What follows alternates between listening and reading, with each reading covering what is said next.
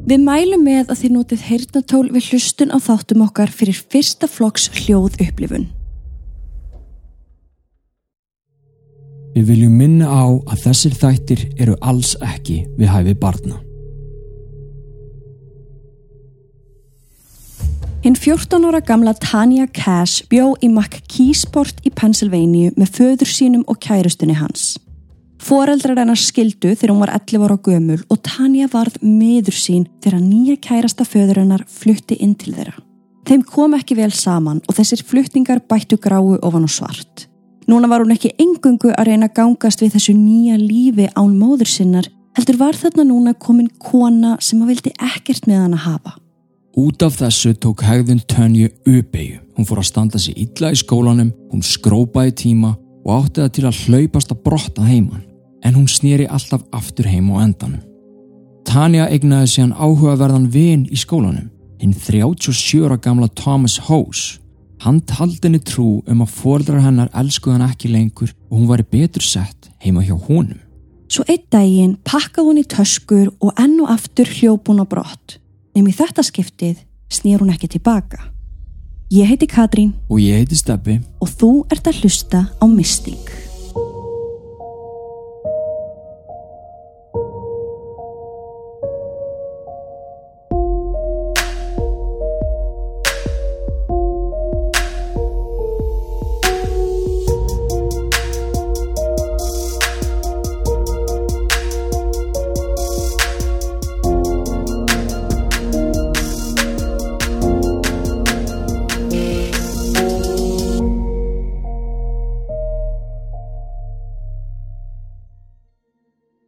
Thomas Hose var 37 ára gamall maður sem að starfaði sem öryggisvörður í skólanum þar sem að Tanya stundaði nám.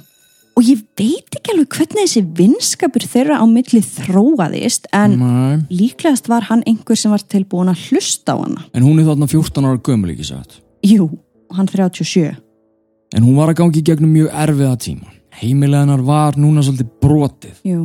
Og það eina sem hún þráði var ást og öryggi, eitthvað sem að Thomas sagðist geta gefið henni. Þau hittust á hverjum degi í skólanum og í frímínútum læddust þau undir stigann þar sem þau spjölluðu saman og Thomas var duglegur að gefa henni alls konar, eins og nammi og sígarettur. Við erum að tala svolítið grooming hérna. Já, hann svona eitthvað að kominni svona í mjúkin. Einmitt, ég meina, þetta fullorðinn maður. Þetta mjög fullorðinn maður.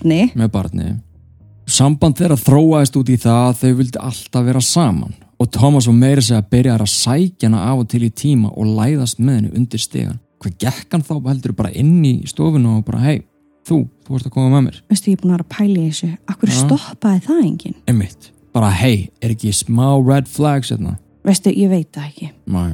Sko, líklegast horfði Tanya á Thomas sem einhvers konar föðurímynd. Ok, ég skil það. Ég skil það líka, en svo einn daginn, þá kyssti hann hana.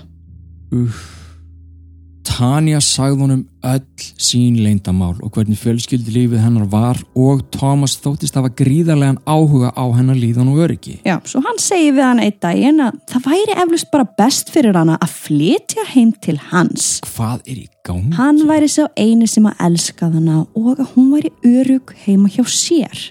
Og hann þarna greinilega bara að nýta sér varnarleysi barsins þangað til að hún sjálf trúði að líklegast væri hann ástfangin af henni og hún af honum. Svo hún tekur hann á orðinu og þann 10. febrúar árið 1996 laumast Thomas með hana heim til sín og upp í herbergið sitt. Hann bjó samt í litlu 2 hæða húsi aðeins kílómetri frá heimili Tanju þar sem hann bjó með öldrum foreldrum sínum og 22 ára gömlum syni sínum. Þau bjuggu öll saman í þessu húsi. Þið getið séð mynd af þessu húsi á Facebook síðu Mystic. Og þetta er alveg voða lítið. Þetta er svolítið svona sjúskað, típist ghetto. Bandarist ghetto hús. Já. Í svona litlum smábæ. En þau eru þarna greinilega 4 komin inn í húsið. Já, og þið sjáu líka myndir af herberginu hans sem hann átti, sem hann vildi að Tanya myndi eiga heimi. Já, og ég held að sé ágætt að hafa þessa mynd af þessu húsi svolítið í huga svona meðan við förum í gegnum söguna. Foreldrar Tanya fóru að hafa áhyggjur þegar hún skilaði sér ekki heim kvöldið. Þannig að þau hringja í lögregluna og segja að dóttir þeirra sé týnd. Móðir hennar Sherry sem að bjó annað staðar hóf sína eigin rannsókn. Tanya hafði nefnilega verið í heimsókn hjá henni aðeins nokkrum dögum áður og hún mundi að hún hafði hringt símtal úr heimasímanum hennar. Svo að hún fór í gegnum símaskrána og manstu ekki eftir hvernig þetta var með þessa heimasíma. Jú. Sko ég átti reyndar ekki svona flottan heimasíma en ég man að það voru margir sem áttu svona heimasíma sem hún gast séð hvaða númer var verið að hringja eða hvaða númer hringdu þegar þú varst ekki heima. Sumi voru með svona digital síma þannig að hún gast svolítið pík. Þú bjóst ekki svo vel? Nei. Ég man að mamma átti svona stóran gaur. Ertu að sjá þetta fyrir þér? Svona hvítan gaur sem var svona stærði flakkara. Já. Og þá gat hún alltaf séð hverjir voru að hringja og þú gast svona flett bara hverjir voru búin að hringja og svo gastu hringt í þá aftur tilbaka. Í alvöru? For real. Þetta var bara hattrættið mjög mér. Þú vissir aldrei hver var að hringja eða hver hafði hringt. Ok. Það var engin skjár eða neitt svoleiðis. Allavega, Sherry, hún sér númer þarna í símanum sem hún kannaðist ekki við og þegar hún hringir í það þá svaraði Thomas Ho. Hún spyr hann hver hann sé og af hverju Tanya hafi verið að hringja hann. En hann neitar að hafa þekkt Tanyu og hann sagðist ekki hafa hugmynd hvað hafði orðið af henni. Hæ, Agnes. Og ég var hérna í Limbody. Ef þið vantar þetta ekstra til að ná þínu markmiðum, þá kappkostum við að finna vöru sem henta þér. Kíktu til okkar í Limbody í Glæsibæ þar sem hlutinir gerast. Ef þú hefur gaman að Mystík þá langar okkur til að segja þér frá viðtalið sem við tókum fyrir hitt podcastið okkar Draugasögur. Í byrjun árs 2022 tókum við viðtal við Ingólf Friðriksson sem að talaði við okkur fyrir hönd sataníska safnaðarins á Íslandi. Eru satanistar djöfladýrkendur? Eru blóð og dýrafórnir í athöfnum þeirra? Ingólfur svarar öllum þessum spurningum og fleirum í þessu viðtali.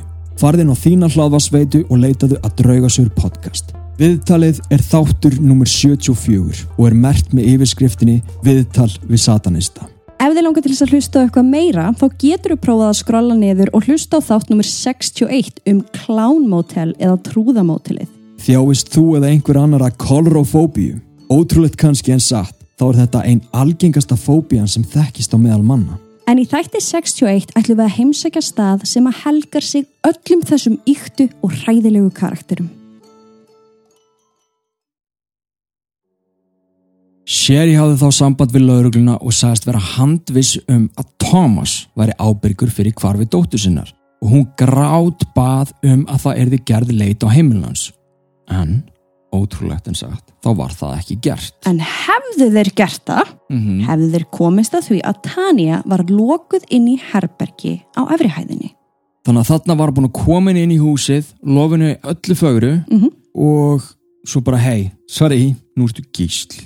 Já, pretty much. Og sko, ég las einhverstaðar að lögreglan hafi farið heim til hans eftir þetta símtal við Sherry og bara spurt hann.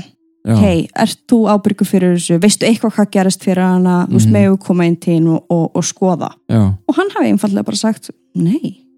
Og það fór ekki lengra. Ég meina, ef þeir eru ekki með leitarheimild eða sterkan grun að hann sé gaurinn á bakvið þetta, þá geta þeir í rauninni ekkert gert. Þannig að þeir voru svo close. Svo nálægt, vá. Thomas hélt henni inn í svefnherberginu sínu og neitaði að hleypa henni út. Hann misnotaði hana kynferðislega, skildi eftir fötu fyrir hana til þess að gera þarfir sínar í og gaf henni samlokur með hnetusmjöri og sultu til þess að lifa á. Hann neytti hana til þess að skrásetja öll þeirra kynmök niður í dagbók sem að hann fór síðan með í vinnuna sína sem öryggisvörður í grunnskóla og sýndi vinum sínum. Barasta. Þar sem hann var að monta sig að því hversu trillt kynlíf hann var að stunda. Á meðan hann var í vinnunni þá fékk hún Tanya að horfa á sjónvarpið, lesa blöð eða hlusta tónlist í heyrnartólum. Sko, og núna kemur bara stóra spurningin. Foreldrar hans, Thomas, búa þarna í húsinu. Já, og sonur hans. Og þessi 22 ára gamli sonur hans. Skoðiði aftur myndina af þessu húsi. Hvernig í fjandanum vita þau ekki af þessari stúlku þarna inn í þessu herbergi? Ég get ekki trúa því að þau hafa ekki vitað af henni. Ég á reynda líka rosalega rétt með að trúa því. Þú veist, ég meina, þú sérð þetta hús. Ég veit það. Mér finnst alveg líklegt að þau hafi bara öll verið svolítið undir Thomas. Já, hann hafi bara stjórnað heimilinu með harðri hendi. Og svona gekk þetta fyrirkomulega var svona fyrstu 4 árin. Við erum að tala að Tanya fekk að fara í sturtu einu sinni í viku þegar allir aðrir á heimilinu voru sofandi. Og það talað að enginn þeirra hafi vitað að Tanya var á heimilinu og Thomas hafi hótað að drepa hana á hverjum einasta degi. Ég bara, ég get ekki ímyndað mér. Ég veit ekki hvað ég held. Nei, þetta náttúrulega bara í fyrsta lagi martröð allra foreldra. Í öðru lagi, þá verður maður svo reiður út í hina heimilismennina. Ég get ekki trúa því að þau hafi ekkert vit. Nei, ég veit það. Á jólunum var hún síðan lokuð inn í pínulitlum skáp allt kvöldið þar sem hún heyrði Thomas og fjölskyldu hans hlæja og opna pakka. Og Thomas hélt áfram að sinna sínu starfi sem öryggisverður í þessum grunnskóla það sem að hún týndist. Og einn daginn þá hittir hann föður hennar Tanya, Jerry. Jerry fer til hans og spyr hann hvort hann veit eitthvað Tanya eða hvort að hann hafi heyrt eitthvað svona út undan sér í skólanum, en Thomas neitaði því alfarið. Hann sagðist ekki hafa verið í neinum samskiptum við hana og hann vissi ekkert hvað hefði orðið af henni. Kaldur? Mjög. Þegar Tanya var 18 ára gömul árið 2000 þá var hún algjörlega heilaþvegin og Thomas sagði henni að héðan í frá myndi hún heita Nikki Diane Allen. Tanya væri látin. Bara nýtt identity. Hún bara vera þarna í helviti í 4 ár. Já, og hér kemur sprengja. Thomas ákveður svo að kynna Nikki fyrir foreldrum sínum sem kærustuna sína og sagði þeim að hún var að flytja inn. Nei, veistu, það eitthvað að þessum heimilismönnum. Það eitthvað í gangi. Hann leyfði Tanya að fara í stutta göngutúra. Þannig að hún kom með smá frelsi, pínuponsulítið frelsi, en að því hún þurfti að fylgja mjög ströngum reglum og ef hún myndi reyna að flýja, myndi hann drepa hana og fjölskyldun hennar. Þetta var ekkert flókið. Já, ok. Og hún líka örgulega komið með smá Stockholm syndrome. Já. Hún treystir hún kannski, ég veit það ekki. Ég get ekki sagt til það. Nei. 6 ár liðu til viðbótar. Tanya fekk aðeins að fara á 2 staði núna. Það var í kirkjuna og í matvöruverslun 2 húsaröðum frá heimili Thomasar.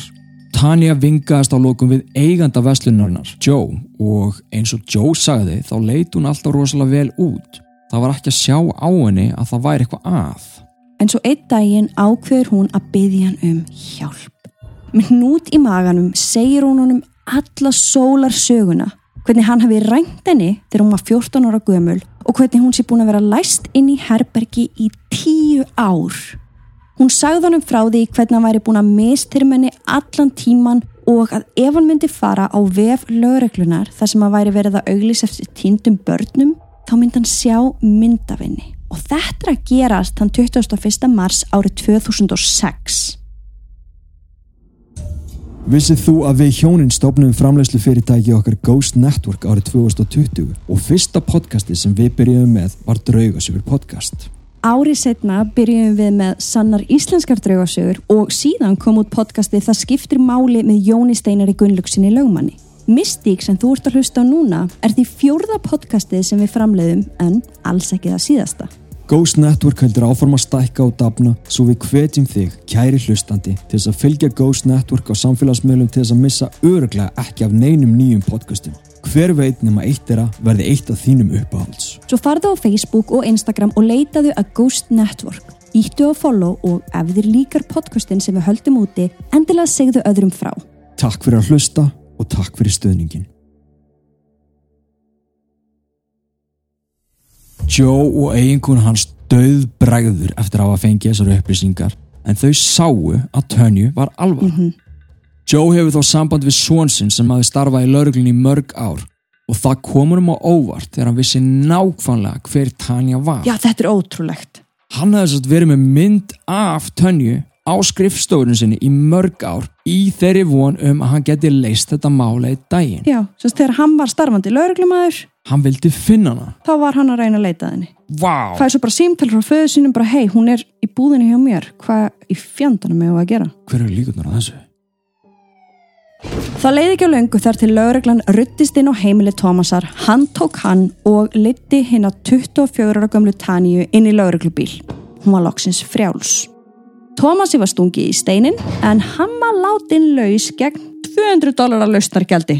$200? $200. Fyrir að halda mannesku í gíslingu í 10 ár. Jep. Nei, ég bara get ekki, sko. Hann var ákærður fyrir nánast allt sem hægt var að ákæra hann fyrir, en í lokin var hann dæmdur fyrir kynferðisbrot og að hafa rænt ólögráða úling. No shit.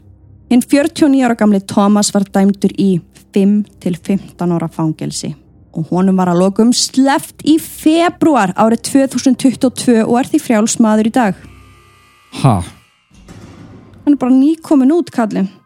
5 til 15 ára fangelsi fyrir að skemma mannesku í 10 ár, Jesús. Það er sko verið að fylgjast rosa vel með honum, veit ég. Þú veist, það náttúrulega allir foreldrar. Nei, þú veist, ég held að séu sko foreldrarnir aðalega. Af því að, sérst, ef þú ert dæmdur kynferðisbrota maður, já, og gegn börnum, að þá þarftu að ég held alltaf að láta vita, þú veist, hvar þú býrð. Já, og hvar þú vinnur og eitthvað svo leiðis. Og ég veit, ég rakst á einhverja Facebook-grúpi þar sem hann var einmitt verið að tala hann, bara heyrðu, hann er fluttur þangað, hann er komin á eitthvað áfangaheimili þarna. Já, ok. En ég fann ekkert nýtt, þannig ég veit eiginlega ekkert hvað hann er í dag. Svo náttúrulega ekkert mál fyrir þess að gæja bara að flytja og fara eitthvað annað. Algjörlega. Þetta er allavega engin dómur fyrir það sem hann gerði. Ég meina, hann hótaði að drepa hana í 10 ár. Já, hann átti að fá minnstakosti 2-falt, 3-falt eða bara lífstíðafangilsi fyrir þetta. Já. Því að hann hefði náttúrulega bara haldið henni endalaust ef hann hefði ekki verið gómaður. Einmitt. Eða jafnvel drepið hana. Tanya sameinaðist loksins foreldri sínum eftir 10 löng ár en samband hennar við föður sinn lifði þó ekki lengi. Veistu af hverju? Já. Í bók sinni Memoir of a Milk Carton Kid, að því manstu í Bandaríkjunum þá var alltaf sett mynd af týndum börnum. Já, á svona mjólkuferðis. Já. Hún var ein af þeim. Já. En hún skrifaði í þessari bók að hann hafi aldrei trúað hennar frásögn hvað hafði gerst. Hann hafi alltaf sagt að hún hafi vitað nákvæmlega hvað hún hafi verið að gera og að hann vildi fá að heyra hlið Thomasar á málinu.